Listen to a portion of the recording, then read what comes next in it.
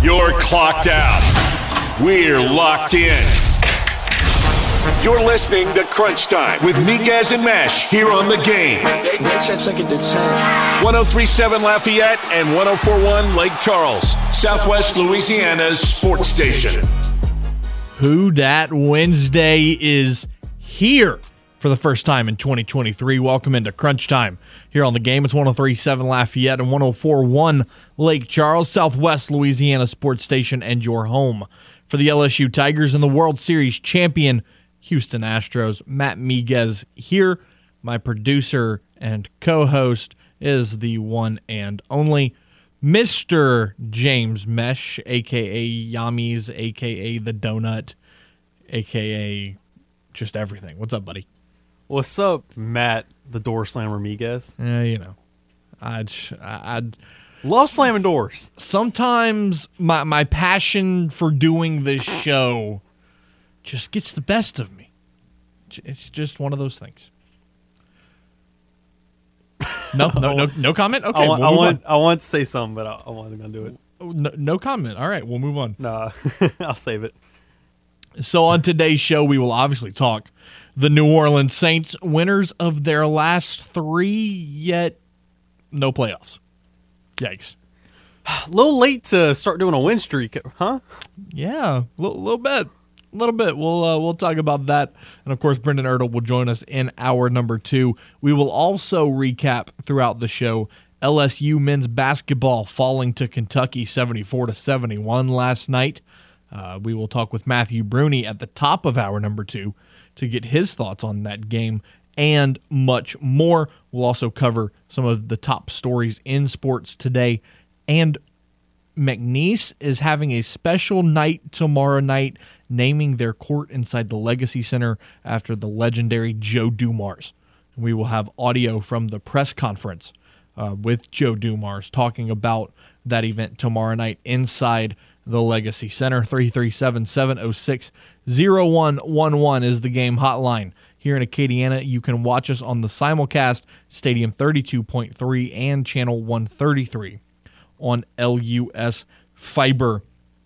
Top story of the day, very similar to what the top story of the day yesterday was. Damar Hamlin remains hospitalized and in critical condition in the UC Medical Center's ICU, but has showed signs of improvement overnight.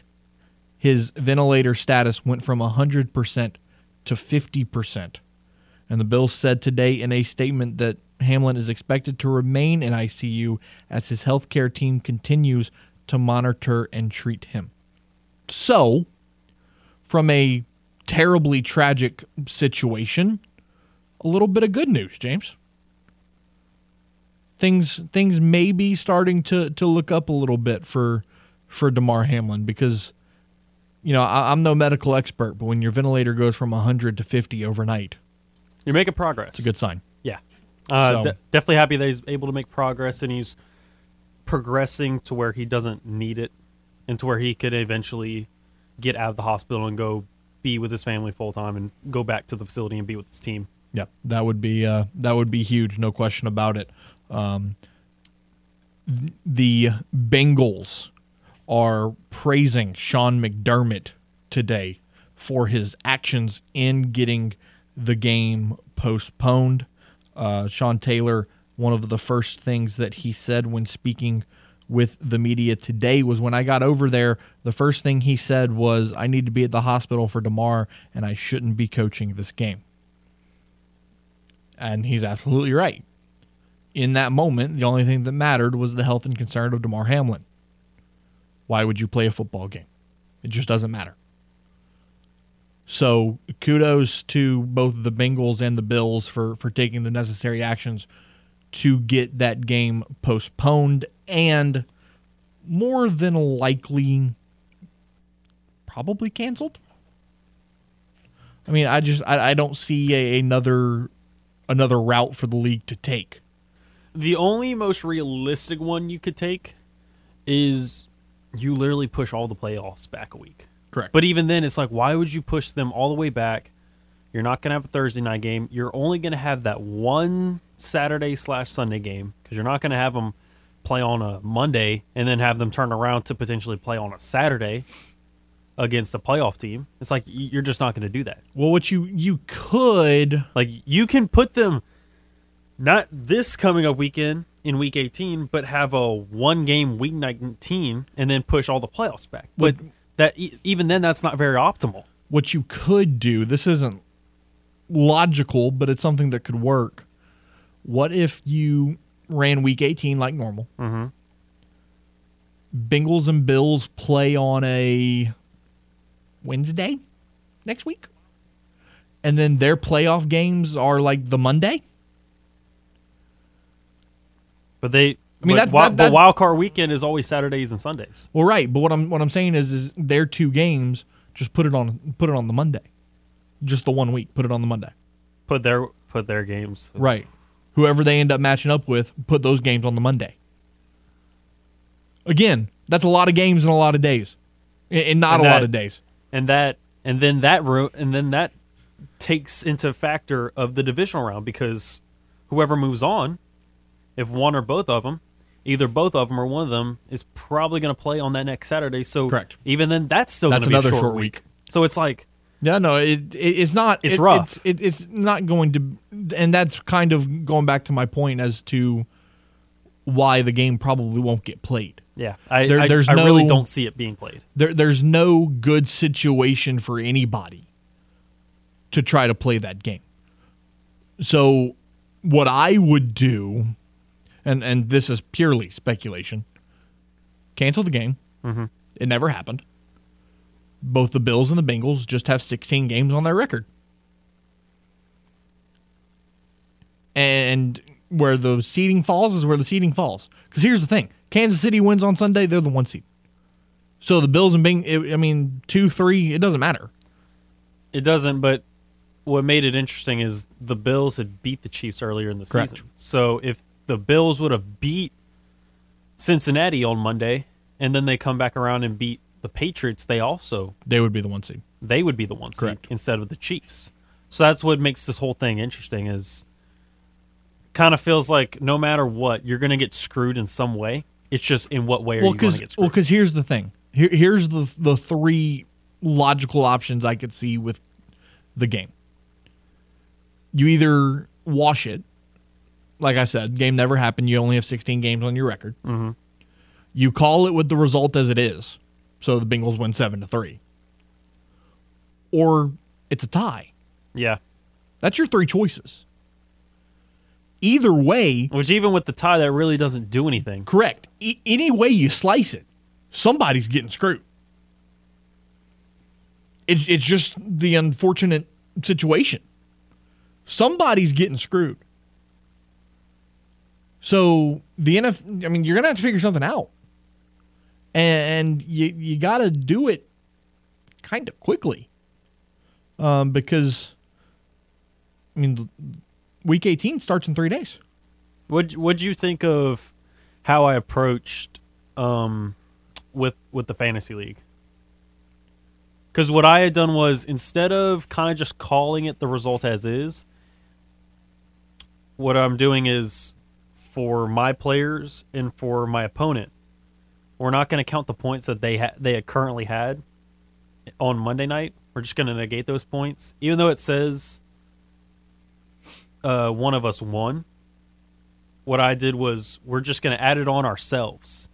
We're going to add on my players and then just add it to the score of what I had this past week. Yeah, and then same thing with his players. For a fantasy perspective, yeah, that's a logical way to do it. Because it's like, even though the app itself is correct, is calling game as is, because correct, that's what they had said, that's just how we're going to do it. Yeah, and again, I think that's a fair way to do it. But unfortunately, the NFL can't do that. Yeah, unfortunately, you can't just be like, we'll take the points that the Bengals and Bills scored this weekend, add it to what they had, and then then we'll determine who wins and who loses. No, you can't do that. You can't do that. You're just going to try and pile on the Patriots. Right.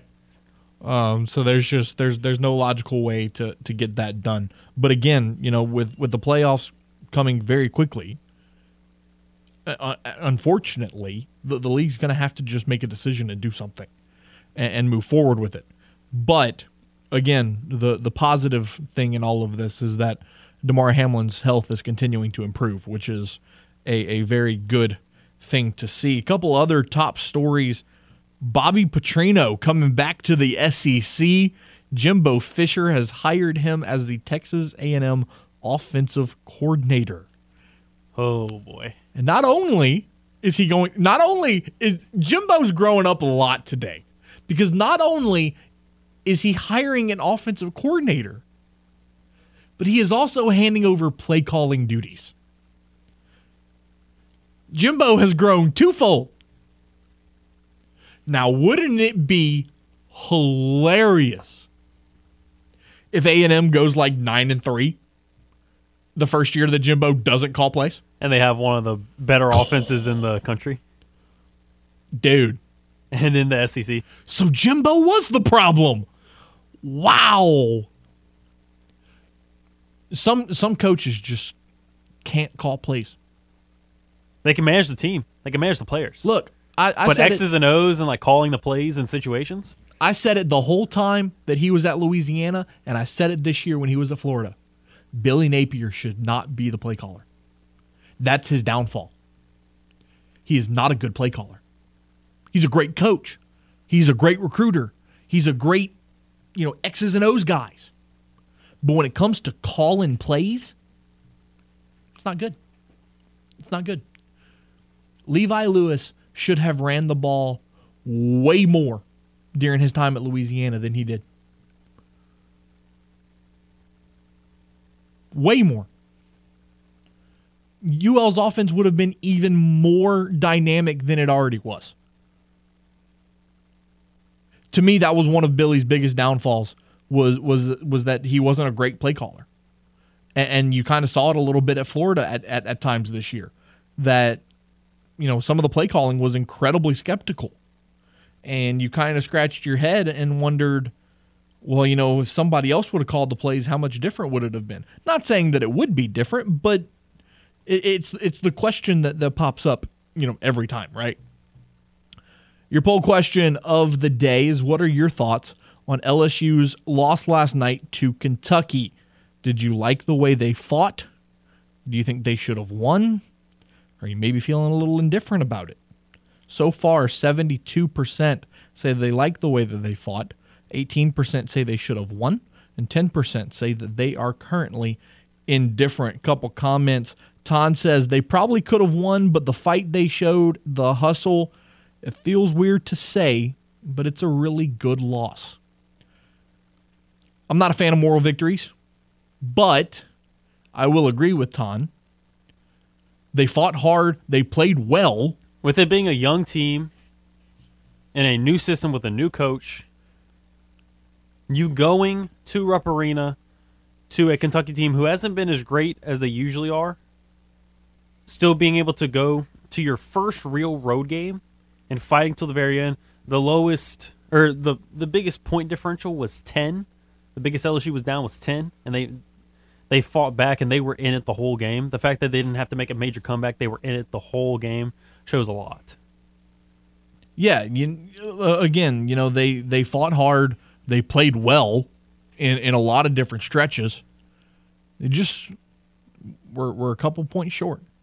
Missed a couple shots that they should have made, a couple turnovers that you probably want back. Wildcats got a couple of extra opportunities that you could have secured and made sure that they didn't have. I mean, there's always one or two plays. When it's this close of a game, there's always a couple plays that you go back to and been like, well, this could have been the easy swing of the game to where LSU could have won. Yeah, no, absolutely.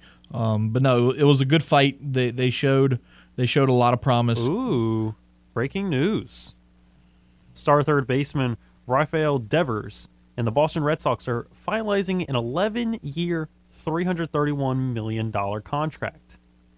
Deal is not done. The physical process hasn't started. But in the end, Devers is expected to remain in Boston. 24 hours ago, they signed a 1-year deal. They added an extra one. What? You convinced me. We need you long term. They said, let me negate a 1-year deal and make it 11. Okay. What? See, this is why Boston gets on my nerves. Go get you Dunkin' Donuts. Why? You clearly struggled to reach an agreement with the guy. So, 1 year, $18 million. Let's sign that. Nah, 11 years. And then 24 hours ago, you're like, okay, we'll give you what you want. 11. Make it make sense. Wow. Boston has done it again. Oh, and then guess what? Your favorite player in the league is back from IR. Elijah Mitchell is off. That's right. Coming back for the playoffs, baby. I love that. Super Bowl MVP Elijah Mitchell.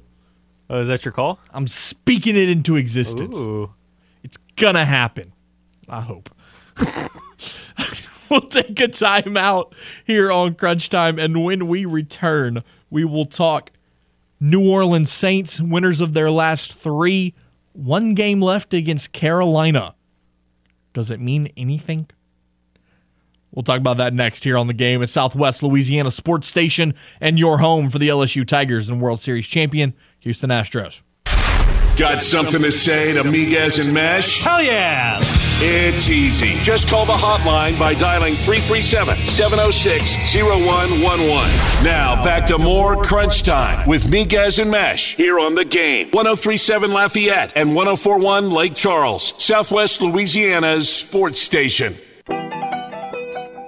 So I know we don't talk soccer on here much. However, this is incredibly riveting. James, do you remember during the World Cup when Giovanni Reyna wasn't playing a whole lot and people questioned why? And you were one of them. Correct. Because for the last couple years, this kid's the future. His parents were both star athletes. His dad played for the World Cup team. Like, he is the future of this team. Isn't he on a really big team in Germany? Correct. Plays for Borussia Dortmund. That's right. And then barely saw the field. Mm-hmm. Everybody was like, okay, this is strange. He might have played 20 total minutes? Correct. And then there was the report that came out that there were some issues at practice and Reyna was acting immaturely and this, that, and the other, whatever. Okay, so kind of an explanation, but... very vague. Okay, fine. Well, yesterday it comes out that Greg Berhalter, whose contract recently or set to expire with the U.S. men's national team, is under investigation by the Soccer Federation for a past domestic violence incident. Okay, so that's intriguing. But today it comes out that Danielle Reyna, Giovanni's mother, is the one that shared the information about his incident to the U.S. Soccer Federation. Bah, bah, bah.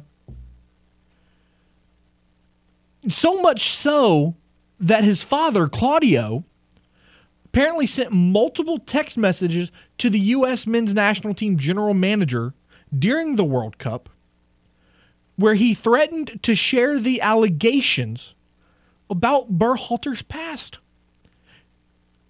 Basically blackmailing for Gio to play. I mean, this story just gets better and better. My lips are salivating. It's so juicy of a story. Oh, man. What is going on? And we thought U.S. had a chance to kind of make a deep run. Mm-hmm. Now that we know all this was happening, no, we should be praising the fact that they even made it that far. They made it to the knockout stages with all of this going on. The messages from Claudio began after his son Gio was informed he would have a limited role at the tournament. Wow. So there's petty. And then there's this. And then there's petty. Wow. That is riveting. Riveting stuff. So very interested to see how that's going to play out for the U.S. men's national team. But then again, going back to the New Orleans Saints, like we said, winners of their last 3, picking up a big win over the best team in the league in Philly. Now you're sitting at 7-9, feeling somewhat okay about yourself. But now you're eliminated from the playoffs again, and just trying to find one last gasp of positive momentum to take into 2023. Let's go to the game hotline now. Martin, what's going on? Oh, not too much. First of all, I want to start off by saying my thoughts and prayers continue to go out to that Buffalo player. What's his name? Damar Hamlin. Hamlin. Yeah. Hopefully we continue to get, encouraging news that he pulls out of this, and me, I'm a diehard Cowboys fan to the day I die, but I think everybody right now is a Bills fan, and I think, eventually they're going to have to go back and play football, and hopefully I'm rooting for the Bills. Hopefully they can win the Super Bowl and do this for him. But, yeah, it's just a sad situation. But I wanted to kind of touch on something. You were talking about that guy, in the World Cup. I mean, the U.S. men's head coach, with that domestic violence charge, and it brought up because I feel like it ain't much being said about it right now and being brought up about it, But I think it's a very serious issue. Dana White, that video that popped up of him not just slapping, but hitting his wife, okay? And yes, the man came out and apologized and saying he deserves everything that's going to come for him, but I don't care. The man, and nothing's going to go about this, nothing's going to happen to the man because he's the owner of the UFC. I always loved MMA, I loved UFC, but I, for 1 minute, did not ever like Dana White. The man always kind of rubbed me the wrong way. He's cocky and everything, but do you see anything coming about with this? I don't know who can blame the man or anything like that, but, that kind of makes me not want to watch MMA anymore. Yes, he's done a lot for MMA. I 100% agree with that. But the way I was brought up as a man, you never, ever lay your hands on a woman. That's period. I don't care if she slaps you 100 times. You don't hit you. And what he did was 100% wrong. Ray Rice in the NFL, what he got suspended for? Yep. Abuse. Yep, nope, absolutely. I just want to, because it's not a lot being said about it and everything, but then I think that a lot needs to be said about that. No, I agree. No, I agree, Martin. I appreciate the call, man. I got to let you run. Yes, sir. I appreciate y'all. Thank you. So, the Dana White situation, obviously very quiet. Obviously, that is a terrible situation because I agree with Martin completely. A man should never hit a woman. But considering who he is and the amount of money that he has, the only punishment that's going to come is if it is self-imposed. If he wants to say, look, I messed up, I made a mistake, I'm going to save face and step away from the UFC for a little while. Good on him. Because that's the only punishment that would come from this. Because he's Dana White, and he owns the UFC and is a multi-millionaire, if not multi-billionaire. I mean, what are you going to do? So there's in terms of the MMA, there's nobody above him. So it's one of those. It's kind of like the situation with Dan Snyder and the Redskins or the Commanders. You can't. The commissioner can step in and do something, and it finally appears that the league will be doing something about it.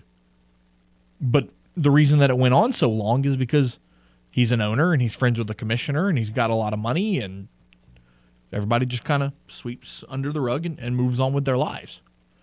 So as unfortunate as it sounds, I'm not sure that this will be a whole lot different from Dana White. But going back to the topic at hand, the New Orleans Saints, they will host Carolina this Sunday inside the Caesar Superdome for the final regular season game of 2022, looking to finish 8-9 and on a 4-game winning streak. James, we've praised Chris Olave all season long for the incredible year that he has had. He is only 18 yards away from 1,000. 18 yards away from being a rookie 1,000-yard receiver. Now that is just absolutely incredible to think about. And if you look at the injury report for the Saints, it's looking a little bit better than it has in recent weeks. There's not as many names on there, and most of the names are listed as questionable. It's funny how that works week 18 after you're eliminated. Let's go to Game Hotline. Ralph, what's up? Hey, what's going on, guys? As far as the Saints go, I'd love to think if they were completely healthy all year, they would have won a few more games. I'm not sure with this coaching staff. I still have some severe doubts about it. But going into this final game, and I guess the thing is, some of these players have performance-based incentives built into their contracts. But, look, the Winston thing is done. It's obvious that he's not a fit under Dennis Allen, or else they would have played him a long time ago. So that's beside the point. But I thought, Eno Benjamin kind of flashed a little bit last week. I'd like to see some of these young players play this last game. Put Trevor Penning at left tackle. Let him play a whole game. See what happens. You're eliminated at this point. I think it's important to kind of evaluate your talent. To know what you need to draft going into the off season. So just want to get your opinion on that as far as playing a lot of young players in this final game. And I hope y'all have a great show. And I know I haven't talked to y'all in a while, so happy New Year's, guys. Appreciate the call, Ralph. Happy New Year to you. Yeah, I think it's a perfect opportunity to do that. The game means nothing. Correct. It means nothing for either team. You're playing for pride. So call up Kirk Merritt. Call up Sewell, the Nafay Sewell. Call up, everybody off the practice squad for crying out loud. Let everybody play. Yeah, I was really excited. Whenever I first saw Eno get out there and his first carry was for 8 yards, I was like, ooh, now we're cooking. Yep. I was really excited to see what we could actually see out of Eno because we didn't see him the first 2 weeks because still got to get him at least a little acclimated with the offense. But finally saw him out there and got 3 total touches. It was for 19 yards. But, hey, it was the fact that we were actually seeing him on the field. And he looked explosive. He looked like he actually wanted to hit somebody. You know who he reminded me of whenever those few plays that I did see him out there? Who's up? Kyrie Robinson. Yeah. Reminded me of Kyrie, going out there, looking to hit somebody, looking for those extra yards, runs mean, looks explosive. But yeah, and if you look at the practice squad, J.P. Holtz, Keith Kirkwood, Lucas Kroll, call all those guys up. Call them all up. I was going to say, we've already seen all we need to see of Kirk. Keith Kirkwood. Yeah, we've kind of already seen. We already know the extent of him. Kawan Baker, but seeing Kawan, seeing Kirk Merritt because we didn't see Kirk really all that much. If you want to call up Derek Gore out of UL Monroe, call him up. At this point, what are you losing? If you lose, you give the Eagles a slightly better pick. Does that matter now? No. That doesn't matter now. That's really hell. But you still want to win. It's not like it's a preseason game where you're strictly looking at what you got. You still want to end the season on a high note and try and get that win. Of course, but then at the same time, this is a great opportunity to evaluate your future. Correct. Yeah, I would still give Eno Benjamin more touches. I'd still start Trevor Penning at left tackle. I'd start Trevor. I'd bring out Kirk, bring out Kwan, see what you can do with them. But I wouldn't go so far and just put out everybody to where it's like you ruin your chance even more. Well, I mean, I'm not saying call up these guys on the practice squad to play every snap, but I mean, put them in a uniform, let them get some touches. Yeah, give them, give them like 10 plays. Like Derek Gore is a running back, give him 5 carries. Like let him get his feet wet, because who knows, he might become a guy for you if he's given the right opportunity. So it's just one of those things where you kind of got to just see what you have and, let the chips fall where they may. But in terms of Trevor Penning, I want that guy playing the whole game. The entire game. All 4 quarters, I want Trevor Penning at left tackle, right tackle. I don't really care. Where on the offensive line, play him. Because he is your future. I want to see him at left. At that position. I want to see him at left since Ryan... Well, right. He's already You've locked got the right side down. Put him at left tackle and let him play the whole game. If he sucks, he sucks. Because Hurst isn't a free agent until 2024.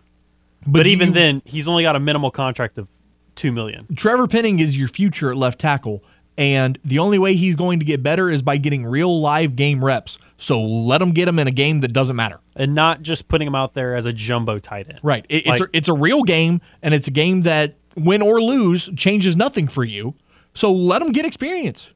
That will pay dividends next year. 100%. Get Mardi Gras started the right way with a real fun run. Trail presents the Lundy Gras Bar-a-thon Monday, February 20th. It's 4 miles through Freetown, just south of the parade route. If you wear a costume, and you can enjoy free drinks throughout the course served at the adult hydration station. A party bus will follow close behind, so runners can jump aboard at any time. Run all, run some, or run none. The audience will vote for the winner of the costume contest, so bring your craziest friends. It's the Lundy Gras Bar-a-thon. Free food, free drinks, and prizes. And you can register now at latrail.org. We'll take a timeout. When we return, we will bring you audio from Joe Dumars as well as the Louisiana Ragin' Cajuns right here on The Game at Southwest Louisiana Sports Station and your home for the LSU Tigers and the World Series champion, Houston Astros. You're listening to The Game. 103.7 Lafayette and 104.1 Lake Charles. Slings it far side. Stingley steps inside the receiver and picks it off. Southwest Louisiana's sports station. A shot to left field. Going back on it's Gordon. He'll look up. It's a goner. Your home for the LSU Tigers and Houston Astros. Welcome back to Crunch Time. 4:42, almost 4:43. The Louisiana Ragin' Cajuns will return home tomorrow evening to play Southern Miss. James, it's the first time they'll play in the friendly confines of the Cajun Dome since December the 12th. It's been a long time. They've played 4 games in that stretch, going 1-3, including dropping their last 3. On a 3-game skid, lost to Texas, and then had close losses to both Coastal Carolina and Old Dominion. The Old Dominion game, they just flat out didn't play well. We're down by 22 at one point and fought their way back to make it a game late, but just kind of ran out of time in that one. Bob Marlin met with the media yesterday and was asked if this 2-game homestand is coming at the right time for this team. Yeah, I mean, absolutely. I wouldn't want to go 6 in a row or 5 in a row on the road. But we're in the middle of a 6 of 8, 8 of 10 stretch. We knew that. And we felt like we could get one of the games, if not both, on the road, but we didn't make the plays and get the breaks down the stretch. Another point that Bob Marlin made during this press conference was talking about how his team could find more success if they were able to get to the free throw line more. But what's it going to take to get there? Have to be aggressive. We've got to get the calls, but we've got to put it on the officials and make sure that we get to the free throw line, whether we drive the ball or we post up. So we're just going to have to continue to work at that phase. James, the thing that's interesting when you look at the Cajuns is they're 10-4, like we said, losers of their last 3. But the question becomes, what changed? Obviously, Texas is kind of an outlier because they're a top 10 team. You didn't really have expectations to go win that game. You would probably hope to compete better than you did, but you didn't expect to win that game. Coastal and Old Dominion are games that you look at and go, man, you really should have had those. You were right there. You should have had them. What changed? Kobe Julian came back. Now, you look at it, Kobe Julian is a great piece for Bob Marlin and his staff to get back. However, what happens when a player who has yet to play at all this season comes back is the 5 guys that start and play the most for you have had 11 games of chemistry to sync and get right and this, that, and the other. You throw in another link, and it's going to change all of that. Now you have to readjust and find chemistry with the new player and all of that. And, you can practice with that player all you want to get chemistry, but it's not going to be the same unless you do it in a game.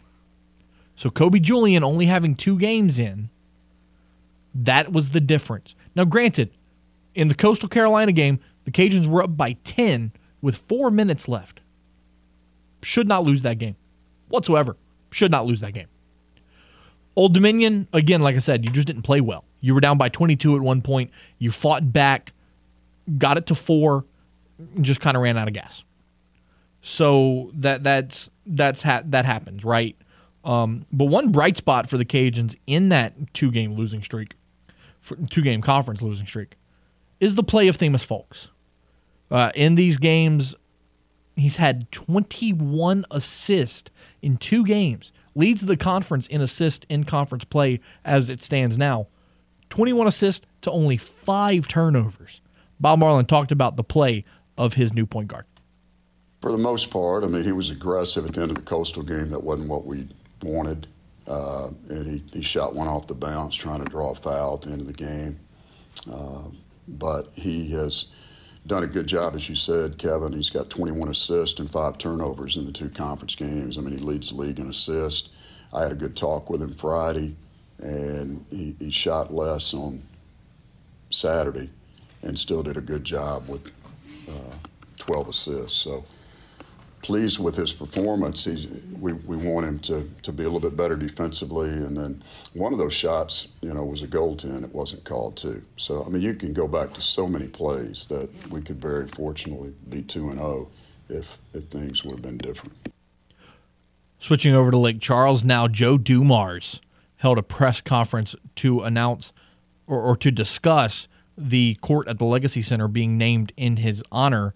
And this was Joe Dumars' response to what was your first reaction when you heard the court was going to be named after you? Ethan and I had a great dinner in Las Vegas during the summer at the NBA Summer League. And that's when he first brought it up. And I just told him how much I appreciated if we ended up doing this, how much I appreciate it. I take nothing for granted. Anything, and I think I said this to Heath, anything that someone does for me or in honor of me, I know they don't have to.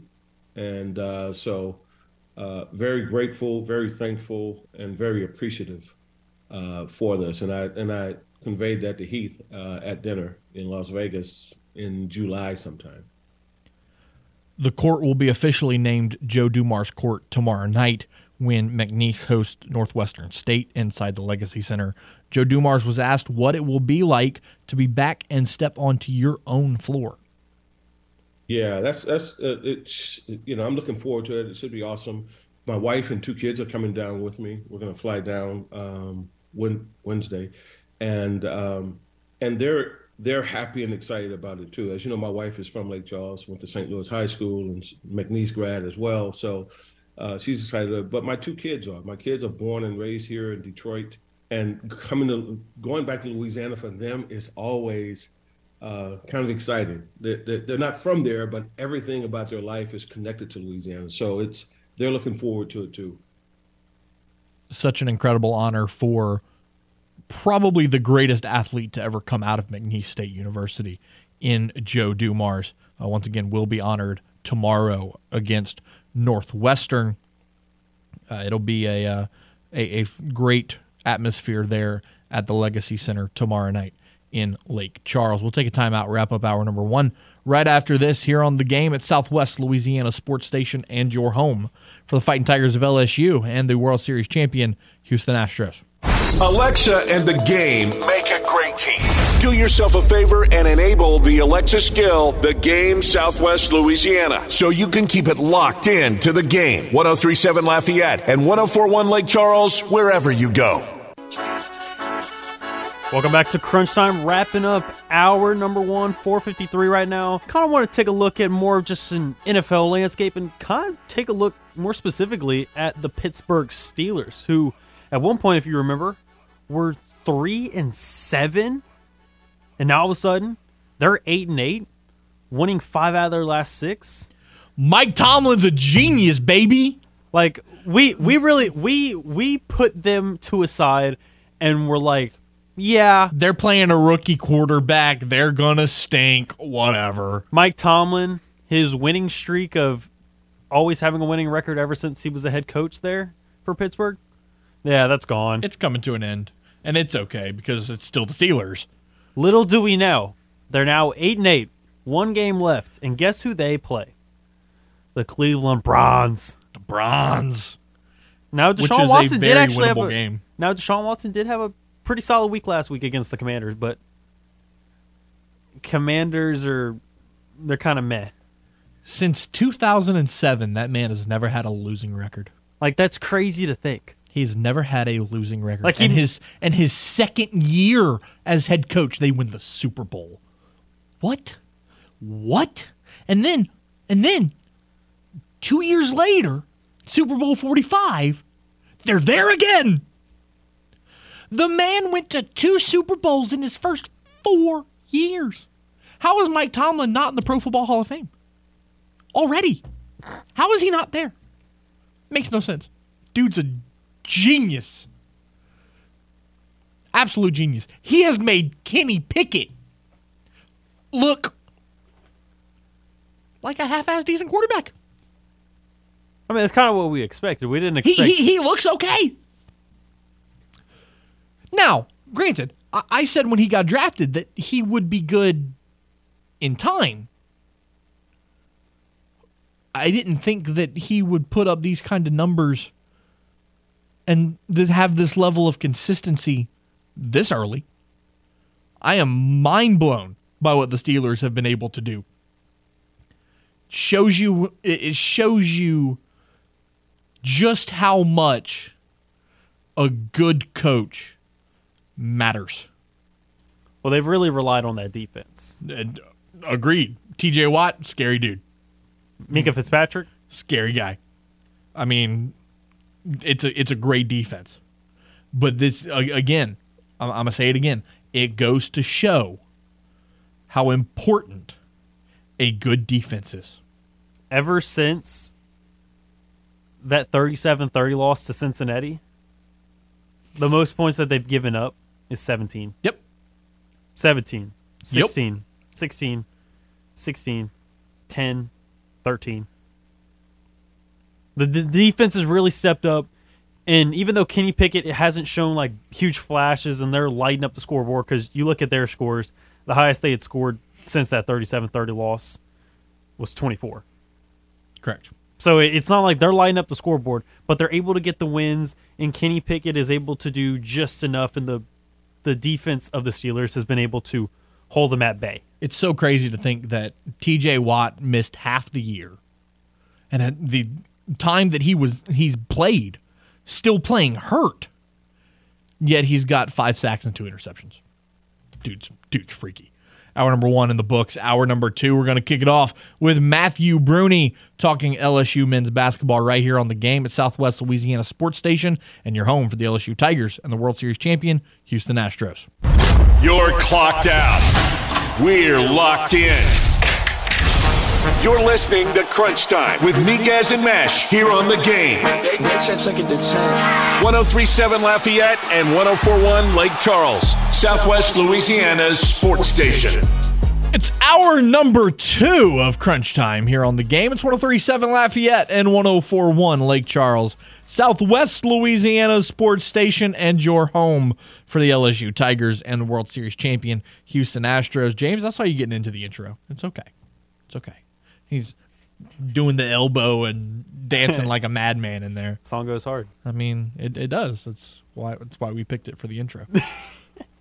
In hour number 1, we updated you on the status of Damar Hamlin. We touched on the Saints, the Louisiana Raging Cajuns, and McNeese, as well as some top stories in the world of sports. In hour number 2, we're going to talk some more New Orleans Saints with our guy Brendan Ertl at 5:30 for Who Dat Wednesday. But right now, let's chat about LSU men's basketball falling to Kentucky 74-71 with our guy Matthew Bruni of Bengal Tiger on 3. Matthew, thanks so much for taking the time, man. How are you? Hey, I'm doing great. Thanks for having me. It's always good to talk LSU. It's a beautiful day outside, so I've been trying to get out a little bit. It is a beautiful day, and it was necessary because yesterday was just ugly.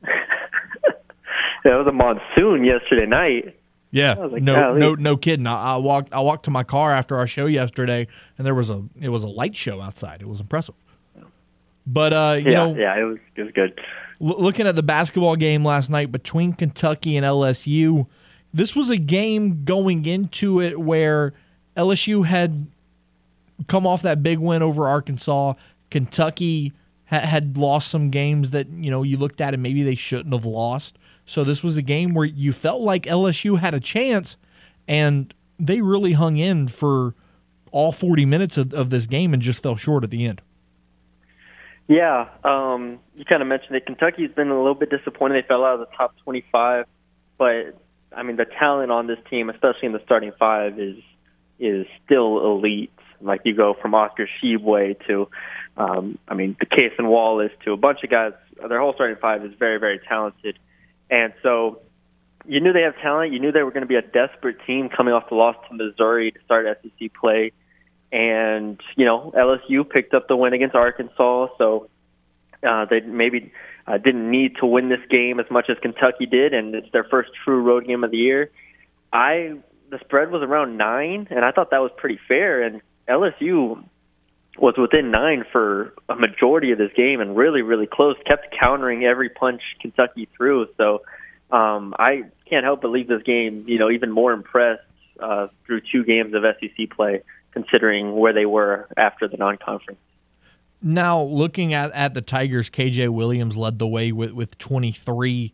You also had 15 from Adam Miller and then 12 from Trey Hannibal.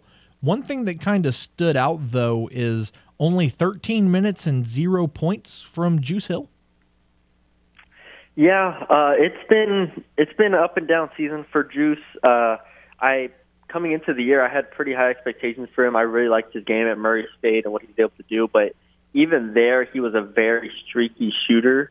And the problem is when you get into the SEC at his size, you have to be elite at something.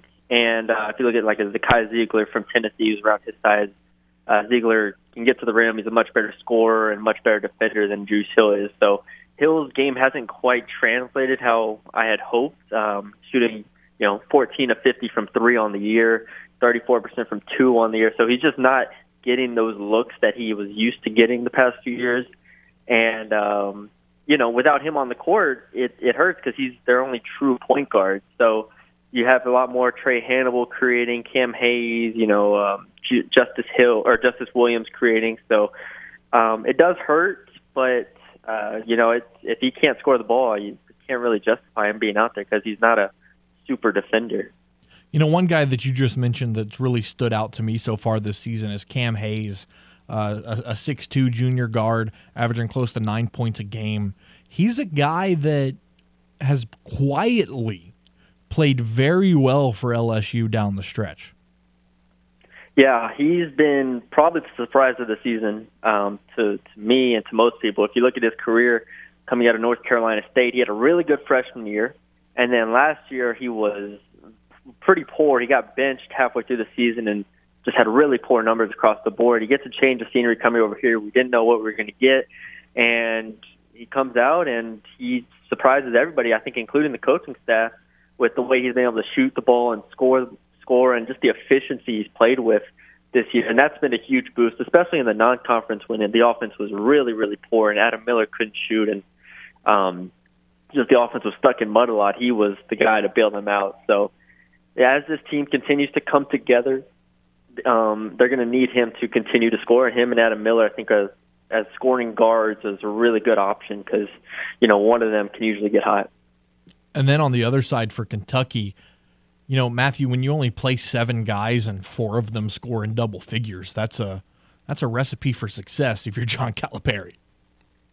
Yeah, they're definitely not the deepest team in the country by any means. They are very much relying on those guys, the starting 5, and then a couple guys off the bench here and there. I mean, when you have Oscar Tshiebwe, he's not coming out of the game, and Severe Wheeler, their point guard, is on the court for majority of the game. So then you got Cason Wallace, who's going to be a lottery pick, and even Jacob Topp and Antonio Reeves as their 3 and 4 are going to probably be drafted this year. So they're not short of talent, but everybody up in Lexington is losing their mind right now because they have 4 losses and fell out of the top 25. And the SEC as a whole just feels very, very open this year, and it's a interesting feeling. Even though Tennessee, I think, is going to be real good, and that Bama are going to be real good, Kentucky's a little bit down. We'll see how Arkansas bounces back and kind of go from there. But isn't that where everybody wants to be as a fan base? When your head coach has a lifetime contract and you freak out when you have 4 losses? Yeah, I think so. I mean, Cal's not going anywhere, and so the losses this year haven't even been bad. I mean, they've been to, on the road at Gonzaga and neutral site to UCLA and Michigan State, and then a road game to Missouri. It's I think they're going to be fine. They're not obviously as good as they've been in years past, but last year they lost in the first round of the tournament. So who knows? Maybe this will shake it up to where they can do something in the postseason. Chatting with Matthew Bruni from On3 Sports. Looking at LSU, 12-2 on the year now, 1-1 in the SEC. I know it's still very early, but from the sample size that you've seen so far, what are your thoughts on Matt McMahon? I was being patient through the non-conference because I could tell that a lot of the shortcomings were personnel more so than his coaching. I mean, I thought it was very clear watching the non-conference that he's a good basketball coach. I mean, the sets he has, the after timeout plays he runs, the defense is there. I mean, it feels like he was getting his guys in the right position. They just kind of weren't executing. So my thought was going into conference, just get through it, go 7-11, 8-10 maybe at best, and then rebuild, retool over the offseason and go from there. But with the win over Arkansas and a good showing against Kentucky, I mean, he continues to show he has more in the tank and that he's empowering his players and continuing to get the most out of them. I mean, this is not going to be this isn't a top 6 most talented team in the conference by any means, and he's continuing to kind of get the most out of them. So if they continue with this stretch, I think that is an if. I wouldn't be shocked if they dip down at some point, but if they keep playing at this level, I mean, he's gonna have a terrific first year. Turning the page to Saturday, they will go to College Station to play Texas A&M, who are led by Wade Taylor IV, leading them in both points per game and assist. What does A&M, kind of do well, and where can the Tigers maybe exploit them a little bit in this matchup? Yeah, A&M's been a up and down team. I mean, I'm really not that high on them. I've watched them a couple times this year. I honestly, coming into the year, I thought they would be one of the better teams coming off of last year. They made the NIT championship game. They made the SEC championship game. I mean, they've had a really good postseason run last year, and then this year they returned everybody, like you said, Wade Taylor, Manny Obaseki, Tyrese Radford, Henry Coleman, guys like that, and they've been real inconsistent. They lost to Wofford, lost to Boise State and Murray State, and their best win this year is really like SMU and DePaul. They don't have a great win to this point. So A&M will play Florida tonight. I don't know when that game is, but it's tonight at some point at on the road. And if they win that game, then we'll have to take them a little bit more seriously. But they don't do anything great. Buzz Williams is kind of an old school type of coach. They don't shoot a ton of threes. They kind of work the ball a bit. But if LSU plays the way that they've been playing the past 2 games, I think they should be okay. Now that the season is behind us, what are your thoughts on year one for Brian Kelly and LSU football? I mean, he can't do much better. Couldn't ask for much more. I mean, obviously people will look at the A&M game and be like, man, you can't lose that game. And yeah, that is true. Like, obviously you don't want to lose that game, but I think it kind of speaks to what this team did for a majority of the season, that expectations were so high and that A&M game hurt so much. I mean, the depth of this team still was not there. There were clear limitations throughout the roster, but they clearly maximized their potential to get to 10-4 on the season. I mean, even if you take out the postseason, 9-3 is a tremendous year to win the West. I mean, they've recruited well. Obviously, they signed 25 guys on the early signing day. We'll see what they do in the transfer portal, but it feels like they have everything under control. They're going to return the entire on-field staff and kind of build from there moving forward. So I'm really excited. I was really impressed this year. And lastly, how surprised are you by the sudden departure of linebacker DeMario Tolan? I'm pretty surprised. I mean, I think there was a very, very clear path to him getting on the field a lot this coming season. So we haven't heard and we don't know anything if there was anything else, that went into that decision. Obviously, everybody has their reasons to move on, transfer and whatnot, but I don't think playing time or getting on the field was one of those reasons. He was flashing. Brian Kelly talked about him catching Greg Penn in a press conference earlier this year, and I think that was before the Arkansas game, and that caused Greg Penn to have a great game. So it's like Tolan was definitely going to be in the rotation, if not get a chance to start games next year. So it did surprise me, but it's just another hoop LSU's going to have to jump through this offseason is get more linebackers. Matthew Bruni of On3 Sports joining us, talking all things LSU. Matthew, appreciate you as always, and we'll talk to you again soon. For sure. Thanks for having me. Anytime. And there he goes, Matthew Bruni of the Bengal Tiger on 3. Checking in on your poll question, what are your thoughts on LSU's loss to Kentucky last night? So far, 69% of you say you like the way they fought, and then 15% each for indifferent and should have won the game. Ralph Bergeron chimes in, another home run hire from Scott Woodward. It's interesting. You look at the hires that Woodward has made so far. Brian Kelly seems to have worked out. Jay Johnson, he's got the number 1 team in the country. That seems to have worked out. Matt McMahon, still a little early, but you got to like the signs of the showing. You got to like what you've seen so far. And then Kim Mulkey, the GOAT in women's basketball, the legend. The only name I could think in women, the only 2 names I should say that I would put above Kim Mulkey, and that's debatable, is Pat Summitt and Gino Auriemma. I mean, Kim Mulkey is a legend. She won a national title as a player and has won multiple as a coach. She's a Hall of Famer. That might be the biggest hire out of all of them, is getting Kim Mulkey to come back to Louisiana and coach at LSU. I mean, that is just, and look at the dividends that's paying. I mean, undefeated, top 10 team in the country. Angel Reese has been dominant for the Lady Tigers. I mean, it has just been incredible to see what they have been able to do. Recapping some of the top stories, Damar Hamlin showing signs of improvement. The Jets will back quarterback Zach Wilson, quote, through hell or high water. Interesting.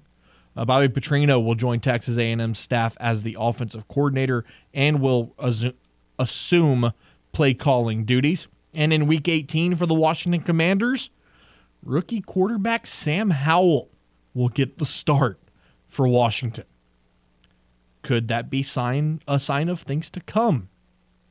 Are they maybe going to turn over the keys to Sam Howell if he plays well? Maybe a little early to tell, but I mean, you drafted the kid for a reason, right? It was a little later, but still. I mean, we've seen plenty of quarterbacks in later rounds, not just the first or second. Correct.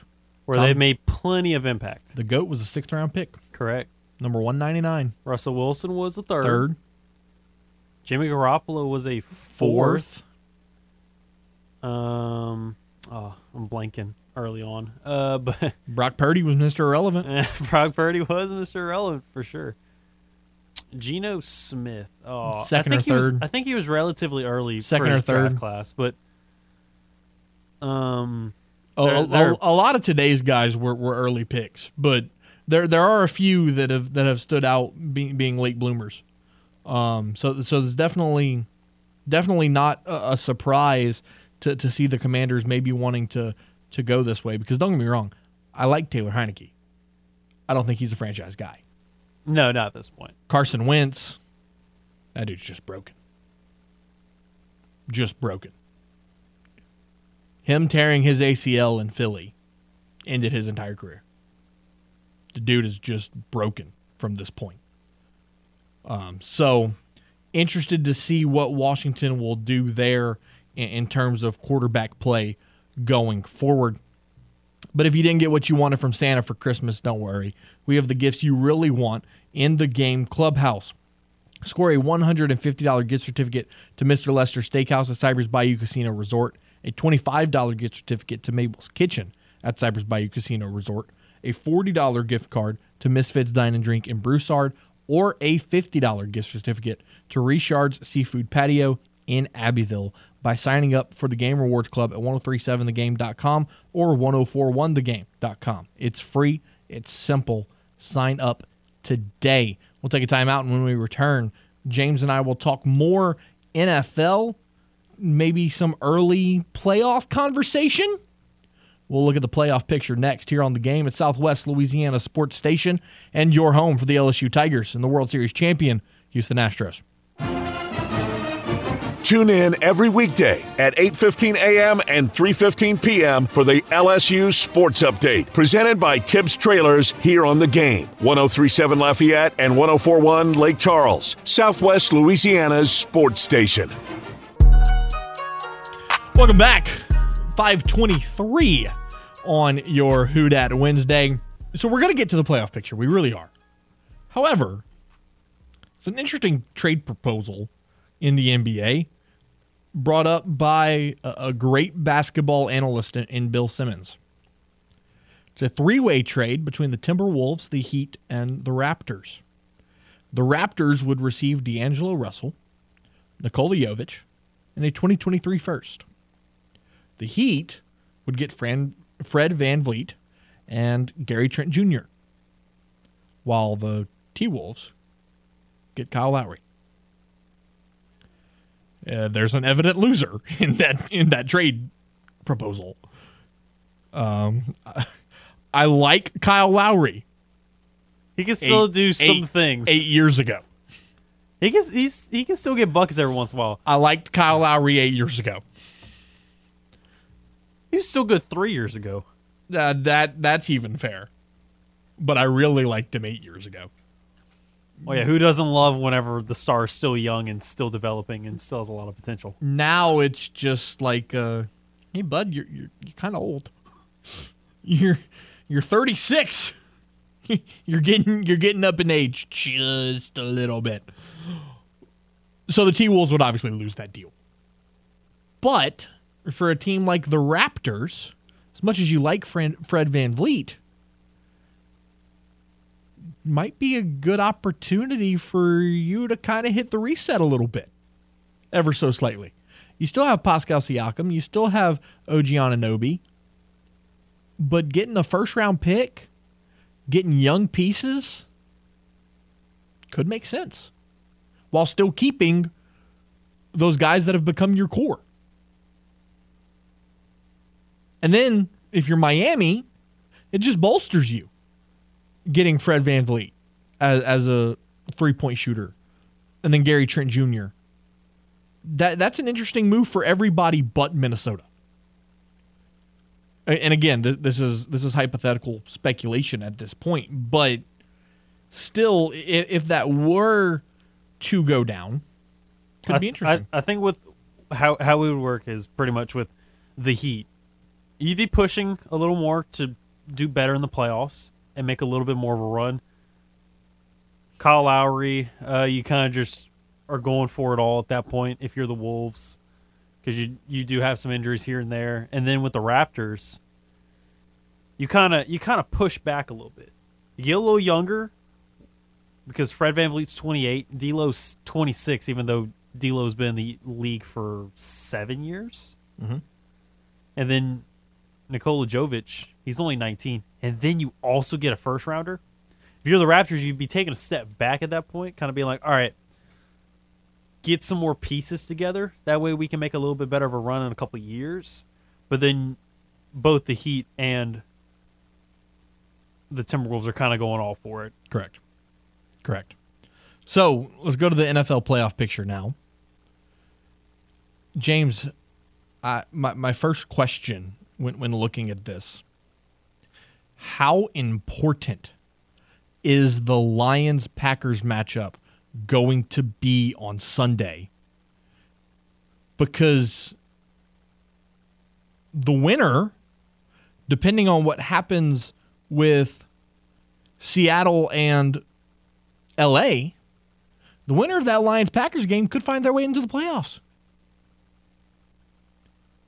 Because the Rams are eliminated. So if the Rams beat Seattle, the winner of that Lions-Packers game gets in. So that game suddenly becomes incredibly important to the playoff picture. Which is why they flex it all the way to Sunday night. Correct. And it's interesting because Seattle, in case you had forgot, they actually did beat the Lions 48-45 in Detroit week 4. Mm-hmm. So that would make things really interesting, because then you'd be like, all right, well, we win, Lions win, Lions still lose and get out because they lost to us earlier in the season. Correct. But if the Rams win, it's irrelevant. Seattle's out. Correct. So that'll you have to win, and you need the Lions to win. It's nuts that there's only one playoff spot up for grabs in the NFC. Whereas there's only one spot left. Whereas last week, just about all of them were still up for grabs. And let's discuss who's in. The Eagles. Yep. The Niners. The Vikes. Tampa. Ugh. Dallas. The Giants. Have you? Excuse me. There are 3 NFC East teams in the playoffs. When did we enter the Matrix?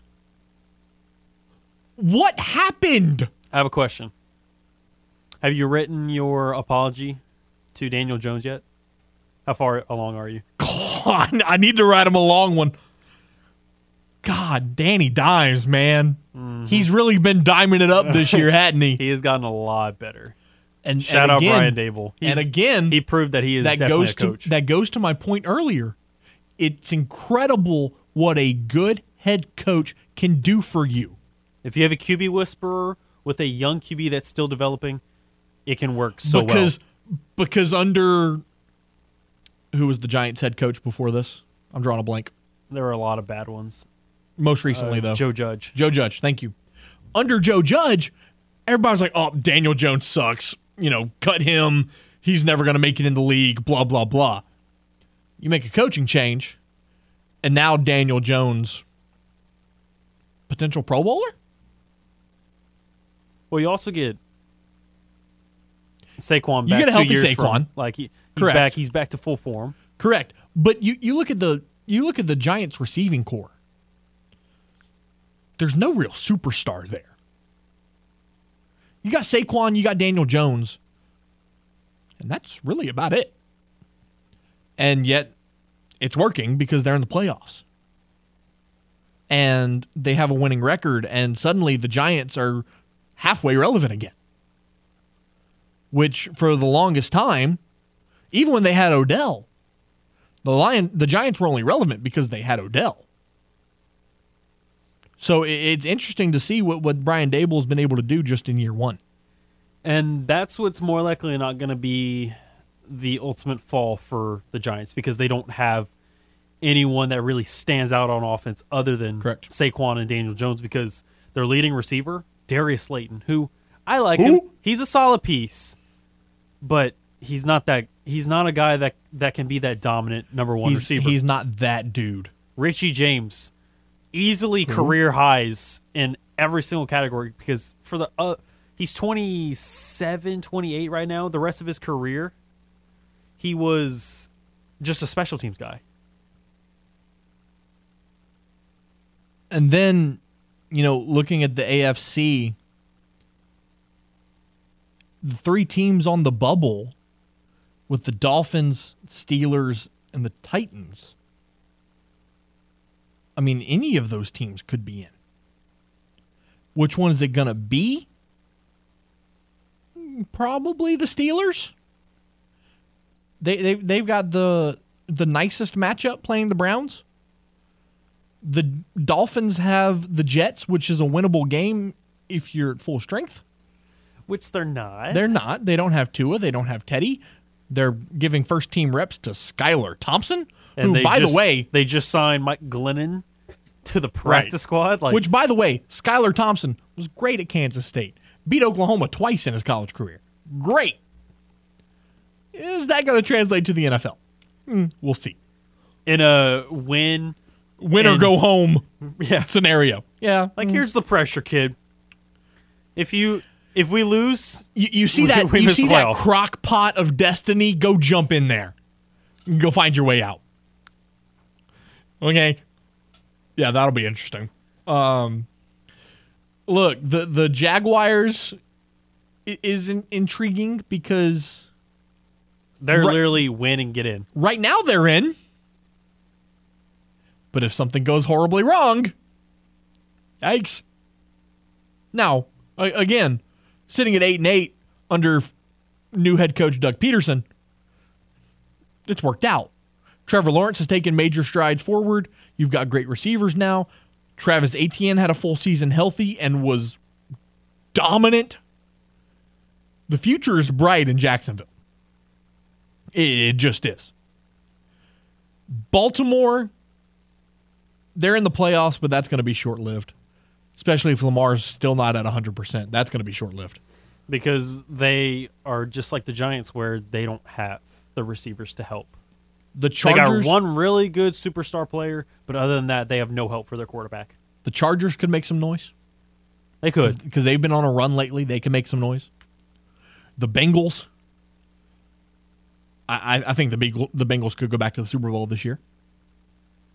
Buffalo, I think Buffalo. I said at the beginning of the year, I said Buffalo would win the Super Bowl, and I still believe that they could. And then Kansas City, I mean, God, they're a contender every year. It doesn't matter who you're playing. The Chiefs have a chance to win. So playoffs this year are going to be just as entertaining as they've been. Playoffs? Are you kidding me? Be lucky if we can win a damn game. Biggest fraud that's made the playoffs so far?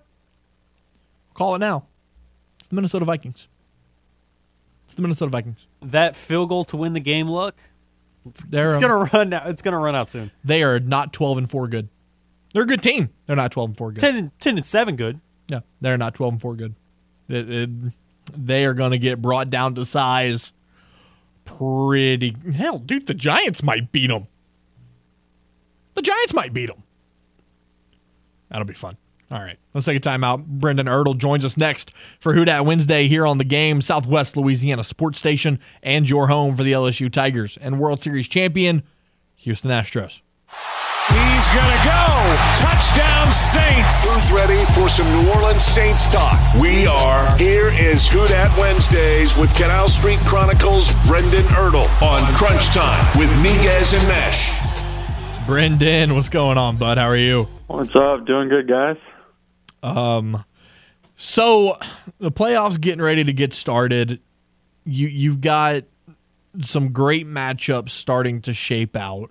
And of course, for yet another year, the New Orleans Saints are not part of it.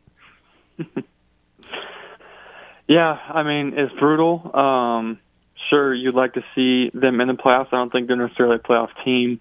The roster's built out to kind of be a playoff team. I think it can be if they were to run it back. I think with some small changes, you could say. I think they could be a playoff team with this roster, but they squandered too many opportunities, way too many opportunities. I know we all look at that Tampa game and how big that's going to mean, and that's really what's going to eliminate them and was the reason why they were eliminated. And the second, you're having to rely on this team winning and that team winning and this team and that scenario, then you didn't take care of business. And, the Eagles did take care of business.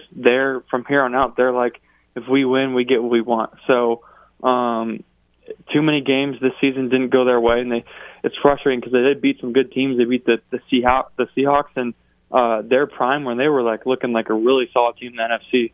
Obviously, they fell off since, but they have some quality wins, and it just didn't work out the way we wanted it to. And of course, the Saints and Dennis Allen are getting hot at the kind of the right time, but a little too late.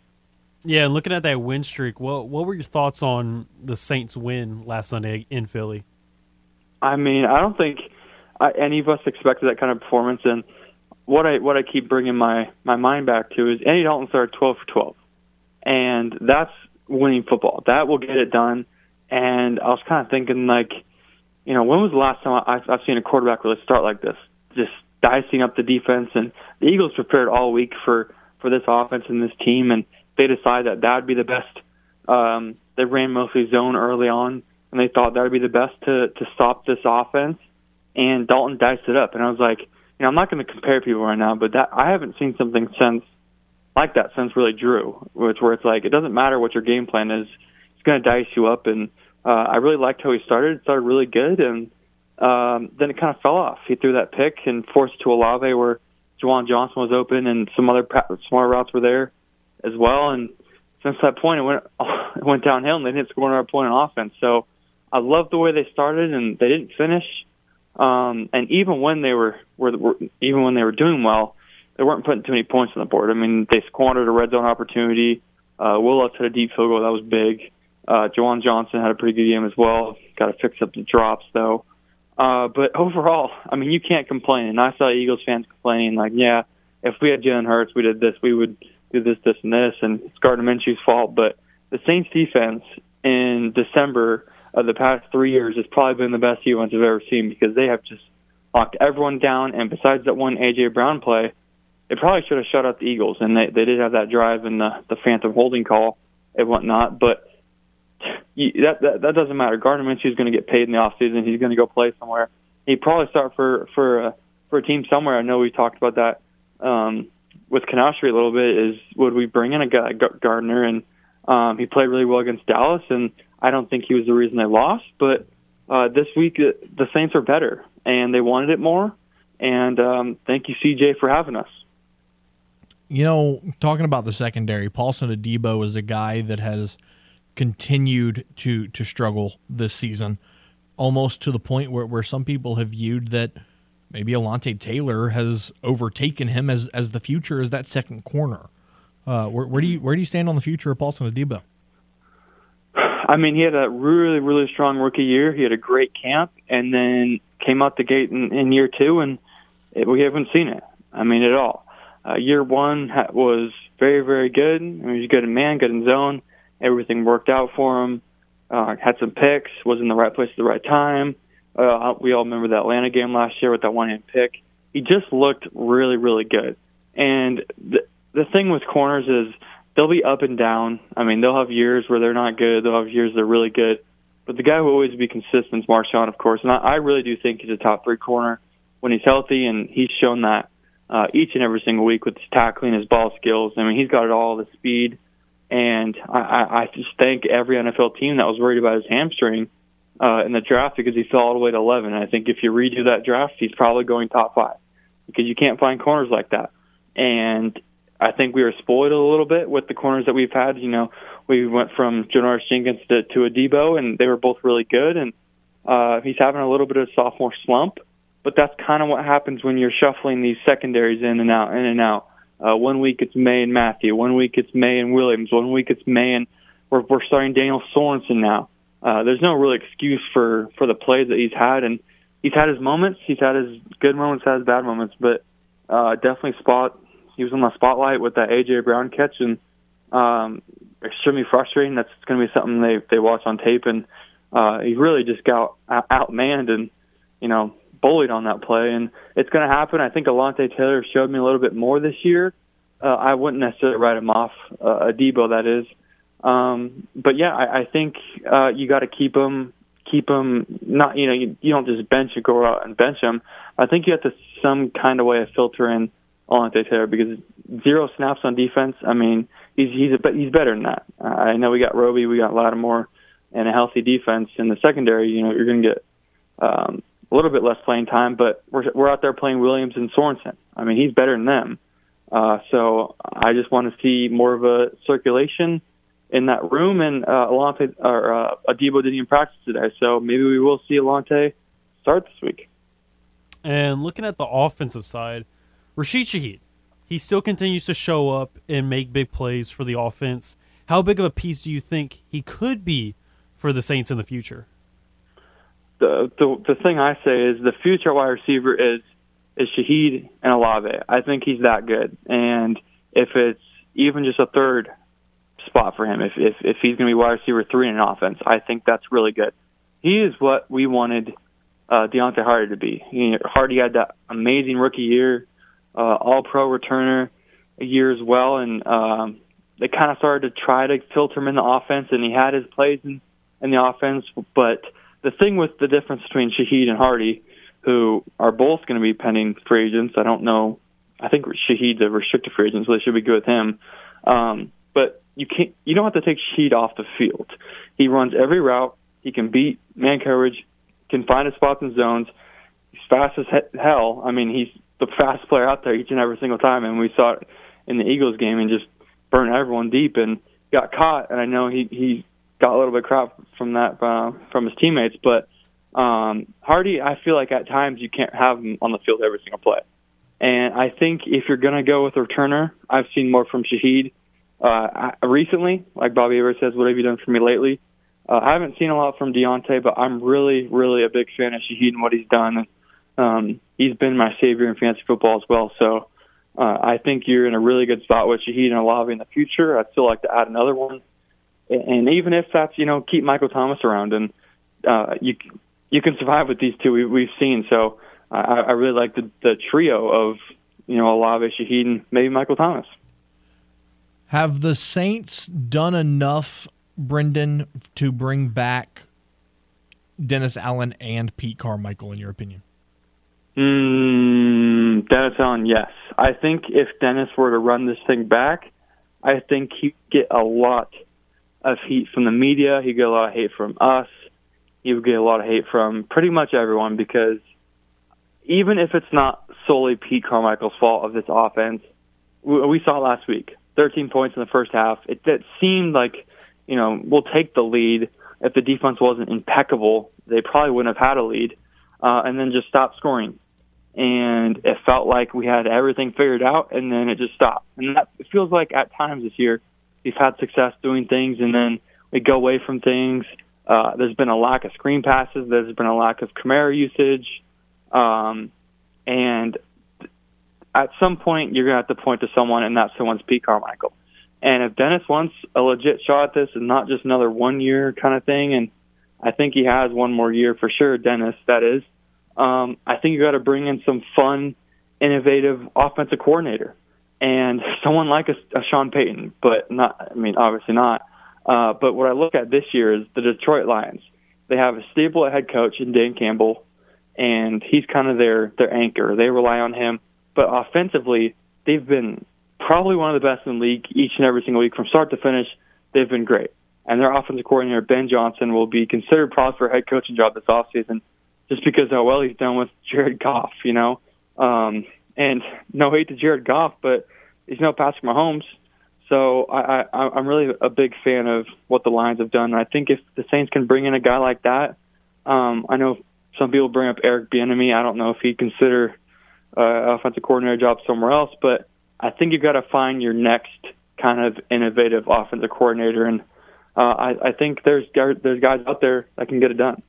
Brendan Ertl joining us from Canal Street Chronicles in 30 seconds. Brendan, what do you expect from this final game against the Panthers? A win. I'll be in the Dome, so I expect nothing less than a win and end the season strong and avoid the 10 loss column. It's always a scary sight. And end the season on a strong note. Brendan Ertl joining us for Who Dat Wednesday. Brendan, appreciate you as always, bud. We'll wrap up the season next week. Yes, sir. Tune in next week for another edition of Who Dat Wednesdays here on Crunch Time with Miguez and Mesh. From the Louisiana Raging Cajuns to the latest with the New Orleans Saints and Pelicans, Miguez and Mesh cover it all. I'm not worried. I think it's something that I can get under control. Now back to more Crunch Time with Miguez and Mesh here on The Game. 103.7 Lafayette and 104.1 Lake Charles, Southwest Louisiana's sports station. Welcome back to Crunch Time for the last time today. Do want to remind you, though, before we get off the air, is that one of the things that I love about betting on the NFL is that I'm always finding new player or game props I like. And what's cool about FanDuel Sportsbook is you can combine these props with other bets from the same game to score an even bigger payout. Perfect for Sunday's game.